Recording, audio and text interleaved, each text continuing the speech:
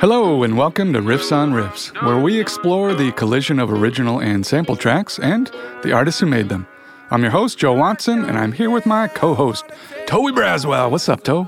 Man, I just had a fantastic weekend. Nice. Yeah. So I went to a concert on Friday with my sister. Yeah. Right, and so before the concert actually got started, my sister was telling me this crazy story about something that happened to her. Ooh, lay down me. At work. Okay. So she walks into this meeting, and she sees her friend that she hasn't seen for like 5 years. At work? At work. Okay. She's like, oh my God, Susie, what's going on? Runs up to her, gives her a big old bear hug. Like, Susie, what's going on? How's the family doing? Right? And then she pulls away for a little bit, and Susie says, I'm not Susie. I'm not Susie. And then my sister Dana's like, girl, stop playing. Yeah, Come on now, girl. Right. Susie, it's me. This is Dana. It's Dana. Come on now. She's like, I'm not Susie. Said, look. Pull out the driver's license. You need to prove it. We've known each other for years. Like, this is ridiculous. And you got me here at work. Susie, stop playing, right? She's like, I'm not Susie. I have a twin. Oh, it's like, wow. God. And then my sister Dana's like, thinking back, like, oh, yeah, Susie did say she had a friends. twin. I remember she had a twin, right. Dude, so for the entire weekend, my sister and I have been just looking at each other saying, like, Susie, stop playing. Susie, stop playing. That was the whole weekend, man. I'm surprised that hasn't happened to us, because we're kind of twins. Yeah, so absolutely. It's a little weird. People come up to me and say, hey, Joe. Well, all right, before we get started today, I do want to tell you a little bit about a new evergreen podcast. And we need to show some love to our podcast network here. Man, I totally agree. Let's do it. All right, so it's a show called Then There's Cleveland.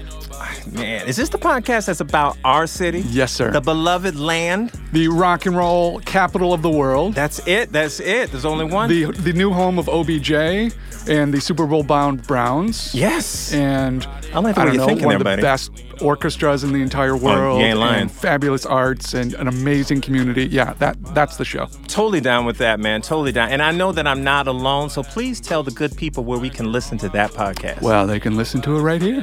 Right here on evergreenpodcast.com. The show is brought to you by the DCA, the Downtown Cleveland Alliance. So take a listen to Then There's Cleveland. It is live in the podcast interwebs universe galaxy. Man, I can't wait to do that. I'm certainly going to spread the news. We got to take a listen to that podcast for sure. All right, so let's get back to this episode's featured song. Toby, what are we listening to today? We are listening to Lil Nas X crossover entitled Old Town Road. Man, let me tell you this. This is probably one episode where I actually had a ball doing the research.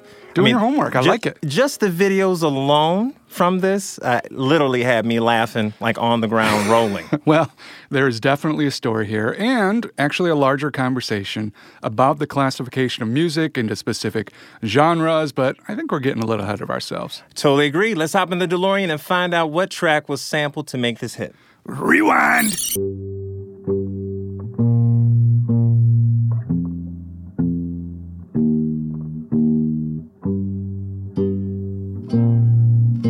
Huh, certainly sounds familiar.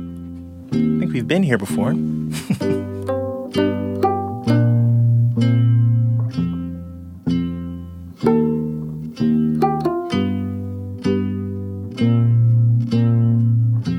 So, my friend, can you tell the good people what we are listening to? Absolutely. We are listening to 9 Inch Nails' 34 Ghosts 4 from their 2008 album, Ghosts 1 through 4. This album has been described by 9 Inch Nails frontman Trent Reznor as the soundtrack for a daydream. And that is a pretty dope descriptor. Yeah, it fits. And if you manage to get through all 36 tracks of mostly instrumental music in one sitting, you may need to wake up from that dreamlike state. That's true. That's a lot of music. Well, before you zonk out on me, let's dive a little into the backstory and catalog of 9 Inch Nails. We will focus primarily on founder and songwriter Trent Reznor because although he's worked over the years with numerous musicians, including English producer-musician Atticus Ross since 2000, 9 Inch Nails is still, by and large, Trent's creation. Trent Reznor was born on May 17, 1965, in Newcastle, Pennsylvania. He grew up playing the piano and skateboarding and was active in theater, including winning Best in Drama for his role as Harold Hill in The Music Man. The Music Man. Now, that is what we should probably have some music right here, like dun, dun, dun, foreshadowing, right? So after graduation, he did a short stint studying computer engineering in college before moving to our home city of Cleveland. That's right. To begin his music career. Well, he took a job as a janitor and assistant engineer at Right Track Studio and received permission from studio owner Bart Koster to work on his demo during unused studio time. Well, that turned out to be a pretty good plan as the demo turned into Nine Inch Nails' 1989 debut album, Pretty Hate Machine. This album is certified triple platinum, selling over 3 million copies. Let's take a listen to a song from that album, Head Like a Hole. It's about to get heavy in here. No, you can't take that away from me. Head like a hole, back as you fall. It's heavy. Love it. Give you control. Head like a hole, back as you fall. I'd rather die than give you control. Yeah, this album was a staple at parties and bars during college years back in the day. Hearing this or like Terrible Lie, it always just kind of takes me back a little bit. But the liner notes on this album also list Prince, Jane's Addiction, and Public Enemy as having been sampled for the record. Jane's Addiction! I know. Those guys are good too. I love that. But many of those samples have been distorted and changed to be unrecognizable. So after just one album, Reznor started feeling like he had lost creative control from his record label, TVT. It only took one album. One He was album, like, right? "That's I it." lost control. Can't control it no more. Who just pretty much just wanted them to make another Pretty Hate Machine album, right? So Reznor started recording for a new album in secret. So he did not want the label to confiscate the new material, and that conflict eventually led to a deal with Jimmy Iovine and Interscope Records. That is an interesting story that we'll get into in a second. But first, let's take a listen to the 1992 EP that Reznor and co-producer Flood were secretly working on, called Broken. This is the song Wish, which hit number 7 on the Billboard 200 and eventually went platinum. We don't think you're having all the fun, you know me. I hate everyone.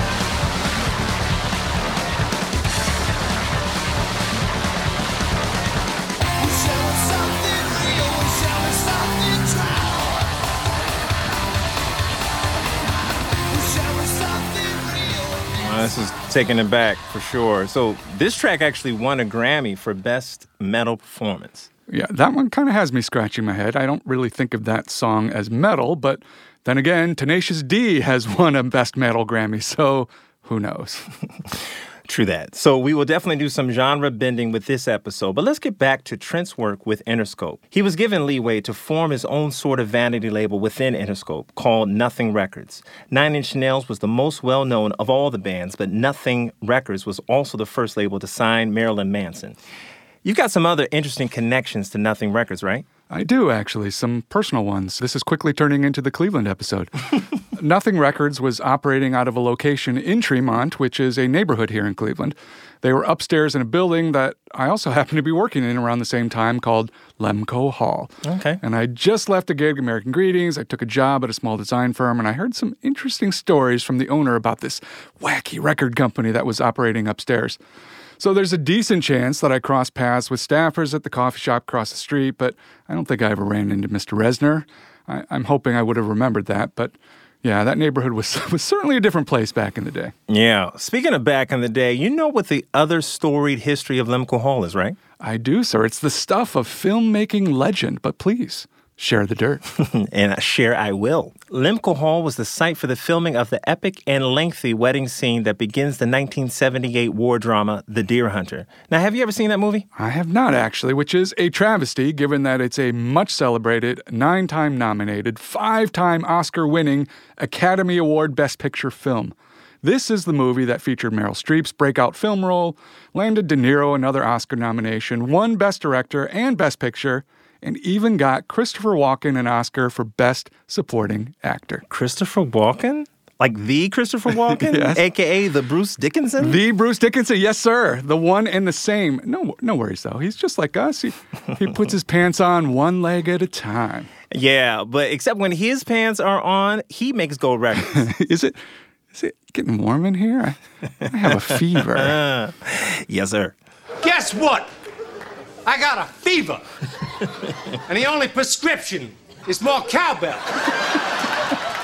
Sorry, I had to do it, Tobe. Man, it's totally allowed. You're fine. You're absolutely fine. So just wait, folks. By the time we're done with this episode, we'll all be wearing gold-plated diapers. All right, so let's connect the dots back to Trent Reznor. Perhaps the Lemco Hall mystique rubbed off on him because he's had a pretty good run doing movie soundtracks as well. Yeah, last we left off, he had just launched his own record sublabel and released the EP Broken. Around the same time, he was invited to produce the soundtrack for the Oliver Stone film Natural Born Killers. Yeah, and that led to a bevy of other accolades in the movie soundtrack realm. In 2010, Reznor and Atticus Ross collaborated for the score of The Social Network, David Fincher's movie about the founding of Facebook. They won the Oscar for Best Original Score for that one, and then they created the soundtrack for the film The Girl with the Dragon Tattoo, which won the Grammy for Best Score Soundtrack for Visual Media. Let's hear the cover of Zeppelin's Immigrant Song from that soundtrack, which actually features Karen O of the Yeah Yeah Yeahs.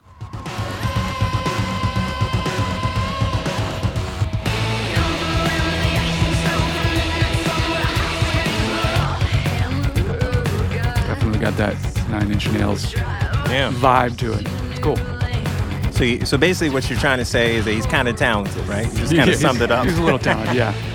So why ruin a good thing? In 2014, we have yet another Grammy-nominated soundtrack, this time from Fincher's film Gone Girl. And recently, Reznor and Ross also created the soundtrack for the Susan Bier film Bird Box, which began streaming on Netflix in December of 2018. Now, did you watch that film? I have not. Oh, my God. I read the script, though. I used to do that back in college. I would read all the film scripts, and then I would never watch them. Okay. All right. So you're telling me you're weird. That's fine. That's a true story. Yeah. It's all good. We love you still. Clearly, he is a multi-talented guy, but we are barely scratching the surface of Nine Inch Nails' record catalog. Circling back after the Broken EP, Nine Inch Nails released their second full-length studio album, 1994's The Downward Spiral. This one debuted at number 2 on the Billboard 200 and has been certified quadruple platinum. Let's take a listen to one of those top hits from the album, Closer.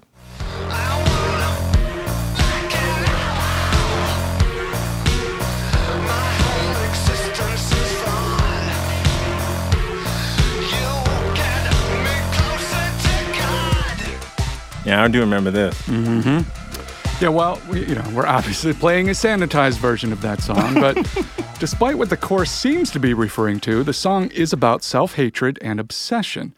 And that percussion is sampled from Iggy Pop's song Nightclubbing off his 1977 album, The Idiot. Let's take a listen to the original. So he just kind of took that bass drum and kind of grittied it up a little bit. It's pretty cool. I had no idea until, because I always liked that intro to Closer. I was like, that's a cool bass drum. So knowing it came from Iggy Pop, that kind of surprised me. Well, that's why we do the podcast, man. There's a lot of that. It's like at least one per episode. For right? sure. Another interesting, albeit twisted connection in all of this, the Downward Spiral was actually recorded at 10,050 Cielo Drive, which is the Tate house where Sharon Tate was actually murdered by the Manson family in 1969. So Reznor even renamed the studio there Le Pig after the phrase that was scrawled on the door in Tate's blood during the murders. That is creepy and horrific. And weird. Yeah. And we've already talked about the signing of Marilyn Manson to Reznor's Nothing Records, whose band name was actually made from the combination of Marilyn Monroe and Charles Manson. So while shock and controversy can certainly be used to generate publicity, it's a different thing when it hits home and becomes personal. Yeah, actually, Trent shares this story about an encounter that he had while recording The Downward Spiral. This is a quote. "My awakening about all that stuff came from meeting Sharon Tate's sister. It was a random thing, just a brief encounter, and she said, 'Are you exploiting my sister's death by living in her house?' And, for the first time, the whole thing kind of slapped me in the face. I said, 'No, it's just sort of my own interest in American folklore. I'm in this place where a weird part of history occurred, but I guess it never really struck me before, but it did then. She lost her sister from a senseless, ignorant situation that I don't want to support. When she was talking to me, I realized for the first time What if it was my sister? I thought, screw Charles Manson. I don't want to be looked at this guy who supports serial killer BS. There's another sad and misunderstood connection to Nine Inch Nails and tragedy. During the recording of The Downward Spiral, Reznor was having some conflicts with bandmate Richard Patrick, who eventually left the group and formed the band Filter. Yeah, and Filter had a top 10 hit with the song Hey Man, Nice Shot in 1995. Let's give that one a listen. That's why I say, hey man, nice shot. Good shot, man. That's why I say, hey man, nice shot. Good shot, man.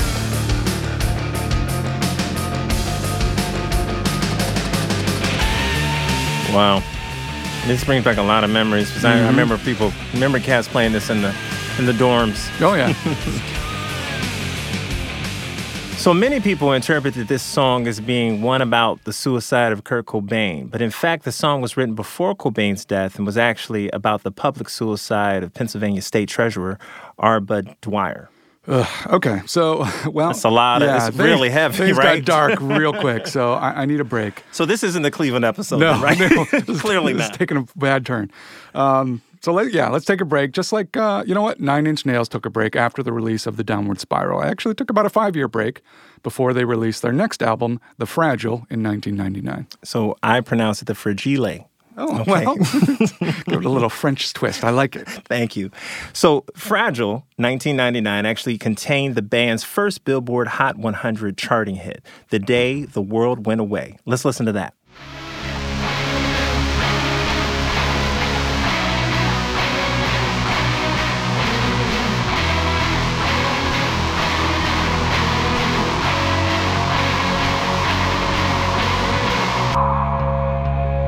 Listen to the words he'd say. Starting to feel dark in here again. I'm starting to get a little depressed. Don't be fragile. Oh, okay. Fragile. So The Day the World Went Away would be their highest charting hit, at least until we get to our first featured track, 34 Ghosts 4.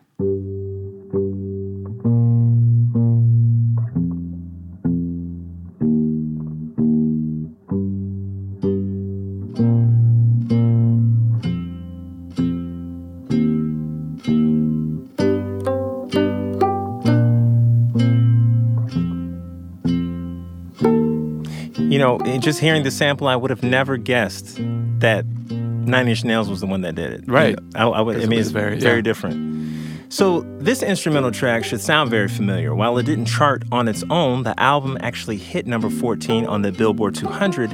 And what's also interesting is that the entire album was actually released under the Creative Commons license. Yeah, that's pretty cool. It also made it easy for Lil Nas X to use it for our next featured track, Old Town Road. But before we saddle up and take that journey, I want to take a listen to the genre bending of country music icon Johnny Cash's cover of the Nine Inch Nails track, Hurt. This is a cover that has had a tremendous impact on many folks, including Trent Reznor himself. So let's first have a listen to the original version of Hurt by Nine Inch Nails. You could have it all. My empire of darts. I will let you down. I will make you hurt.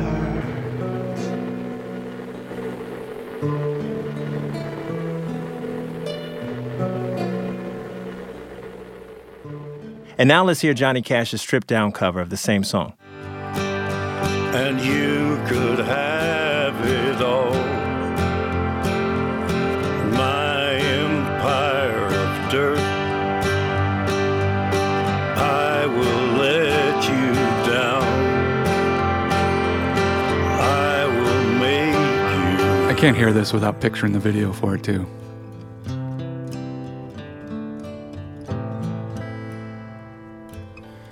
So though he was initially hesitant because he feared it might be too gimmicky, Trent had this to say once he saw the video of Johnny Cash's cover.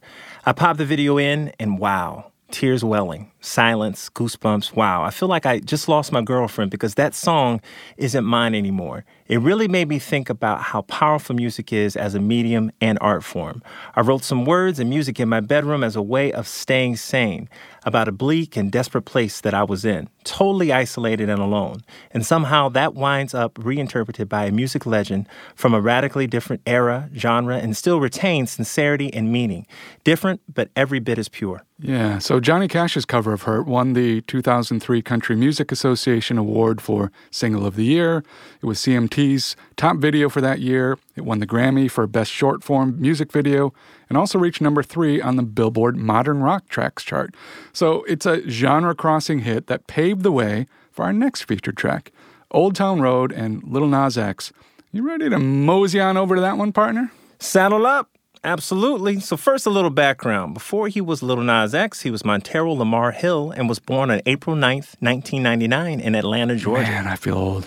All right, so obviously we're the same age, Joe. He's pretty new in the music scene, but Yeah. it's an interesting story about how Lil Nas X ascended to popularity at such a young age. So it really is. He allegedly gained some fame through social media. He started a fan Twitter account called Nas Mirage, named after rappers Nicki Minaj and Nas. He posted several tweets that went viral and gained popularity and the attention of fans, and also the Twitter police, who actually shut the account down for violating the spam policy. So Twitter shut it down? That's good. So can we get Twitter to do something about these robocallers? Can we get that shut down as well? So tell me about it. A month later, a new account called Nas Mirai substituted the J for an I and posted several tweets meant to go viral, as well as some promoting Lil Nas X's music. So I noticed earlier you said allegedly in regards to his social media accounts. How come? Yeah, that's actually really interesting. So Lil Nas X has denied his involvement with the account despite some evidence to the contrary. One piece of evidence includes a post on Hip Hop Head's website forum by Nas Mirage. So before the name change. Yeah, before the name Okay. change, right, exactly. That stated the following: "My new song mixes trap and country. What do y'all think?" That sounds like Old Town Road to me. Man. Right, exactly. So other posts indicate that Lil Nas X and Nas Mirai are the same. So I'm not really sure why he's denying it. Honestly, it's not that important for this episode outside of the fact that if we are to believe that it is true, Lil Nas X is no stranger to how to work the social media machine. And that is particularly important in this episode because that social savvy is what allowed Lil Nas X to rise up the charts. He began uploading tracks to SoundCloud in 2018. Let's listen to one of them, and only actually a little piece of one of them, because most of it we can't play on the show. It's a track, including the title. It's a track called Sonic... Ish? Ish. Yeah, there you go. Shopping at the mall, killing every beat. Jelly's young. He's shopping at the mall, right? So that's Sonic-ish. Right. Yeah, Right. yeah. So he uploaded Old Town Road on December 3rd of 2018, and due to the Yeehaw Challenge, it went viral. Huh. So I don't know what this Yeehaw challenge is. Is that like a nod to that classic variety show, Hee-Haw? Do we have some Hee-Haw honeys? Is that what we're getting to? Man, I only wish. So, no, it's not, to answer your question. It's just kids videotaping themselves drinking something called Yeehaw juice and suddenly becoming a cowboy. You need to get me some of that. Yeah, it's I need pretty some cool. Yeehaw juice. Yeah, it does wonders for your wardrobe. So I've watched several of them on the social media app called TikTok, and it's definitely a kid thing to do, but definitely entertaining. So Old Town Road blows up and debuts at number 83 on the Billboard Hot 100, number 36 on the R&B and hip-hop charts, and number 19 on the country songs chart. Well, that last rating caused a bit of controversy. Apparently, the powers that be in country didn't think that it contained enough of the elements to be considered country, and thus was taken off the chart. Well, first of all, I'm very curious to who exactly these powers that be are. Like, who gets to make these decisions? Regardless, Tobe, when you were a kid back in the day, or I don't know, even last week, what happens when somebody tells you can't do something? Well, it made me want to do that even more. I thought so. Well, guess what? The public had a similar reaction, and soon the song reached number 1 on the Billboard Hot 100 chart. So give me your thoughts on this whole country music Billboard situation. So I think it's a shame that this song wasn't considered country because it certainly sounds like it has all the elements to me. Yeah. So I need an explanation and a little bit of guidance in regards to You know, that. when some people need guidance, they go to church. And that's exactly what I did. In a way, Okay, so I actually went to Ryan Upchurch, or what he's actually Okay, known I see as. what you did there. Is Upchurch. Yeah. Yeah. He's also known as a country rapper. Let's listen to a track called Country Cut Celebrity from Upchurch's 2018 release, Supernatural. Yes, that's what happens when you make a poor boy from the country a celebrity. I'm nobody special, I'm just like a country cut celebrity. I'm nobody special, I'm just like a country cut celebrity. I'm nobody special, I'm just like a country cut celebrity. A country cut I still pump my own gas and I still cut my own grass. Still get arrested just the same for So, this album actually debuted at number 71 on the Billboard 200 chart in the U.S. It peaked at number 6 on the top country albums chart and number 40 on the top R&B hip-hop albums chart. Okay, so hold on here. How is this different than the Lil Nas track? Very curious indeed. So I'm of the opinion that this might have been a racial issue, but I would love to be wrong. Wait, because I'm assuming Upchurch is white, or He is of the Caucasian persuasion. and Lil Nas X is not. Not of the Caucasian persuasion. Okay. So maybe the folks in the country business, think that it takes more than just one song to be considered a country artist, right? So that would be, I guess, valid. Sure. Although I still think it's It whack. still seems a little fishy. Yeah. Especially since Lil Nas X might not come out with another country song after Old Town Road. Well, all right. Whatever the reason, we have some good news. Other artists had an issue with the Billboard decision to take Lil Nas X's song off of the country charts. In fact, country star Billy Ray Cyrus tweeted as much and then doubled down and jumped on the remix with Lil Nas X.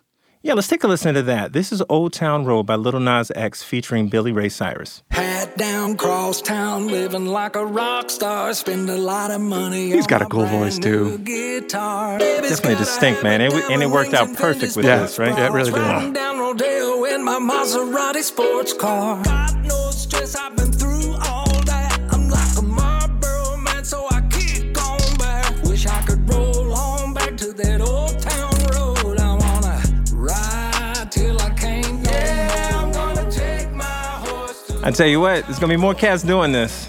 Absolutely. There's going to be more cats doing this. I mean, and if we think about it, we've got Nine Inch Nails, Billy Ray Cyrus, and Lil Nas X. Like, so many genres, so many different decades. It's cool. Like, this is what music is now.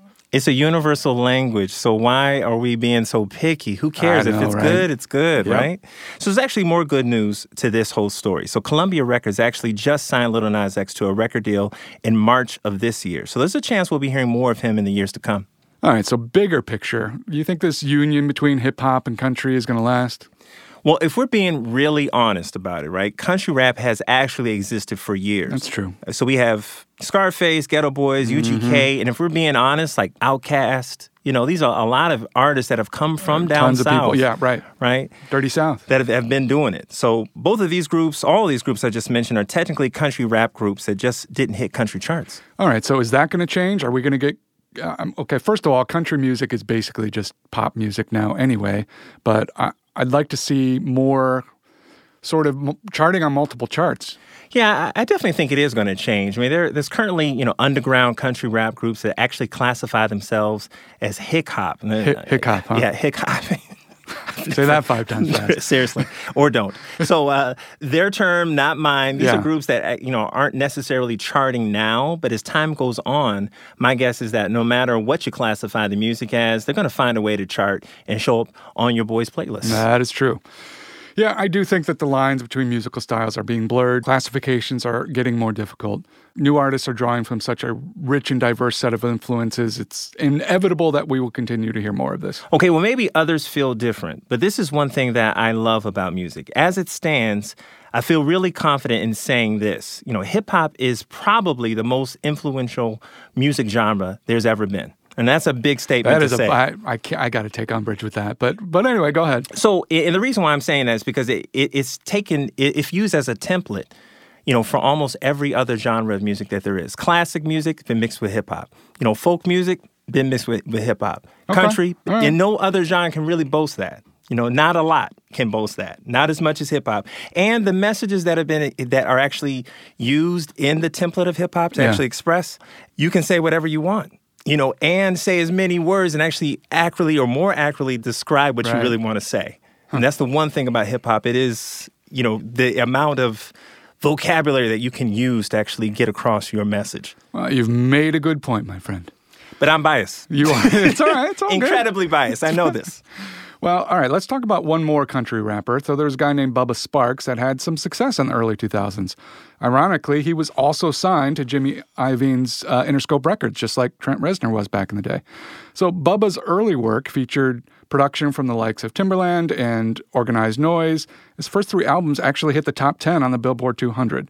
So let's listen to Country Folks featuring Bubba Sparks, Colt Ford, and Danny Boom. Come on. If you see it in their eye when they try to lie, if you the bullet hole in a stop sign kind, then I'm right there with you. Put your drinks up high for my country folk. Sounds like hip hop to me. I'm out here on No, $1,000 you ain't heard it. land. You And I can't help hear but that, know yo. me, I'm a modest man. Talking weird, Jimmy Mathers, and he got a plan. And when he talk, I listen to him. That's a lot of man. He said we need to take it. I do like Bubba. I ain't gonna lie. Yeah, it's all good. He's got a lot of talent. It's interesting that his albums either charted on the rap or country charts, not both. Yeah. So I would You be, can't have them at the same time. That's not cool. No, right. So I would be curious to see what would happen if an artist like Bubba came out now. Some transitions, they take time, but I'm confident that it will happen. You're going to see more hip hop and country collabs. Well, speaking of collaborations, remember we talked about Billy Ray Cyrus and his appearance on the remix of Old Town Road? Well, in a previous episode, the one on Mark Ronson, we also talked about having a mashup of Nothing Breaks Like a Heart featuring Miley Cyrus and her dad's breakout hit, Billy Ray Cyrus's Achy Breaky Heart. Okay, Well, now you're teasing us now. I know. You're going to have to have some good news at the end I of this. decided to take matters into my own hands, my friend. Oh, okay. So you're breaking hearts out now, right? No, Okay. that's not what I do. But I did put together a little mashup section of these 2 songs for you, and it might be fun for our bonus material just to break down how it came together. Sounds fun. Let's give our listeners a little peek behind the production curtain and let's see how the sausage gets made. Oh, okay, I like it. Well, so the first thing, I know you've done this a lot before, Toe, but Never made sausage. that's true. I have not either. Well, the first thing to figure out when trying to put 2 songs together is the key and the tempo of each. So in this case, Nothing Breaks Like a Heart is about 114 beats per minute. It's in the key of G. And Achy Breaky Heart is in the key of A. It's a little bit faster, about 120 beats per minute. But that tempo also shifts throughout the song since it probably wasn't recorded with a click track, so it just kind of bounces, it kind of ebbs and flows in organic fashion. So it probably makes sense to use the Miley track as the basis for everything since the tempo is constant throughout the whole song, all right? You got it. So the next fun part is finding segments of each that can be sliced and combined. Since I was working with finished songs, I was a lot more limited than if I had had the actual multi-tracks. Also, I was just trying to do this in a few hours and not spend weeks in the studio, so, we just had a little bit of fun here. I'm really curious, man. What did you find? Any cool lyrical similarities at all? I did, but then, as I started to play, I kind of found that the verses and the song structure, they're actually pretty different, and so I abandoned trying to do anything too crazy. I settled in kind of a call and response overlay of the songs. So that achy breaky chorus has to be featured pretty heavily, right? It's got to be prevalent throughout the whole thing. So I'm assuming. first we just had a little tiny snippet. So for Billy Ray's vocals and that song in general, I had to pitch shift the key to match Miley because they're in different keys. So Right. it makes for some interesting effects when you do that to audio. And here's just a little tiny snippet of Billy singing just the word breaky. Okay. It's kind of, like breaky. Yeah. Breaky. So, and then I wanted to use the full line, Achy Breaky Heart. So again, with some pitch shifting, some doubling, and some other fun with effects, we end up with just this little snippet.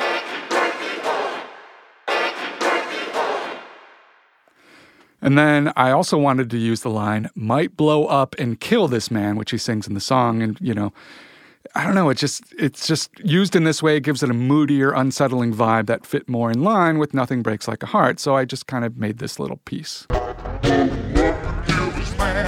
Sound like you've been talking to Reznor. Yeah, right?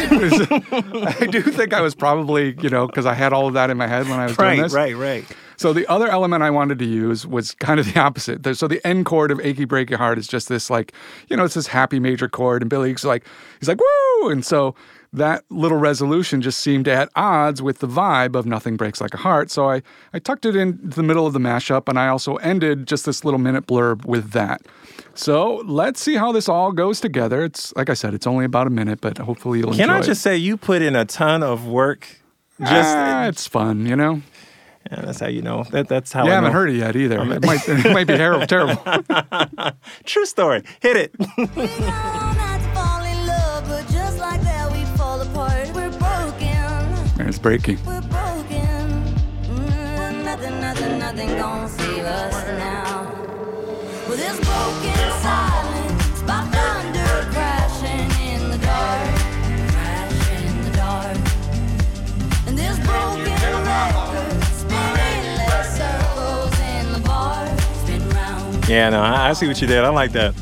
This world can hurt you, it cuts you deep and leaves a scar. Things fall apart. So the next time Yeah. we do something like this, I think we can find those isolated The tracks. multi-tracks? Yeah, That would be fun. that would be a lot of fun. But you get all the harmonies in there. Oh, you yeah. can do a lot of. I could do it. Yeah. Nothing breaks like a heart. And then we're just going to end on this, like... It's like, that doesn't fit, but it kind of fits. It works. It works. Yay! Jules is happy. All right, we're out of time. What all did we cover in this episode? So our first feature track was 34 Ghosts 4 by 9 Inch Nails. And our second feature track was Old Town Road by Lil Nas X. So that means my son would be really happy listening to this episode. Okay, nice. My God, he's been singing that song all over the living room. So then we heard a mashup of Nothing Breaks Like a Heart by Mark Ronson featuring Miley Cyrus and Achy Breaky Heart by Billy Ray Cyrus, all done by my man, I just push buttons. Son of Watts over here. So, all right, what do we have lined up for our next episode? Well, speaking of hearts, we are going to take a look at different shapes of hearts and maybe some lucid dreaming. Wow. Okay, I'm going to bring my crayons. Please do that. Arts and crafts time. In the meantime, please connect with us on social. You can tweet the show at Riffs on Riffs Yo or find us on Instagram at Riffs on Riffs. If you want to reach out to me directly, you can find me at Haiku575, spelled Heiku 575, and connect with Joe at Sonowatts, spelled Sonowatts. Well, we definitely love hearing from our listeners. Tobe, do you know that that Billy Ray Cyrus did? First of all, he did a Spanish version of Achy Breaky Heart, which is cool. But I have also seen video of him performing this song live on stage with Bootsy Collins. Okay, 3 words. Read my lips on this, all right? It's 3 words. Yeah. Susie, stop playing. Stop playing. This is a true story. You can Google this. Yeah, we're gonna- Okay, unfortunately, the audio was terrible, or I would have shared it, but I have seen the video. Actually, Bootsy and Billy Ray are alleged to have collaborated on an EDM recording of Achy Breaky Heart, but sadly, I can't find it Stop anywhere. playing, Susie. Stop playing. I swear to you, this is a true story. So listeners, if you have it, please send it to us. Yeah, I'm certainly going to need to hear. I need a recount. I need to hear some proof or what have you. All right. Well, in the meantime, we're going to circle back and make another connect. So actually, Trent Reznor of 9 Inch Nails was a big David Bowie fan. So in 2017, the Bowie song, I Can't Give Everything Away, was remixed to feature 9 Inch Nails. So we're going to end with that, and we'll catch you next time on Riffs on Riffs. Keep listening. Thanks.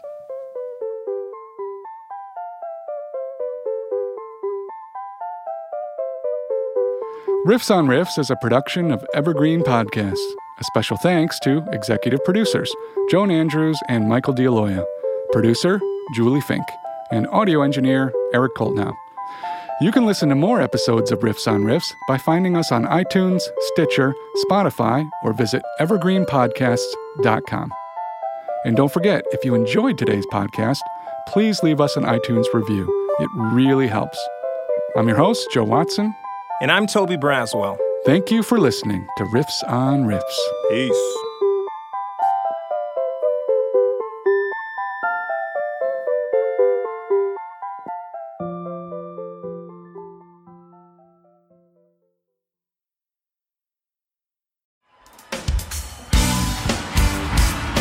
Hello, everybody.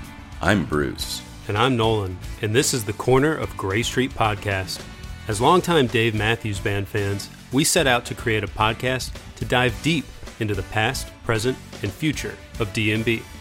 Not only do we recap and review shows within an ongoing tour, but we revisit past shows from throughout the band's history, conduct interviews with a wide variety of guests with ties to DMB, and create unique and exclusive content like our Concerts on the Corner series. Whether you're a fan of the band or just a fan of great music, we think you'll find something you'll enjoy. We can't wait to see you on The Corner of Gray Street.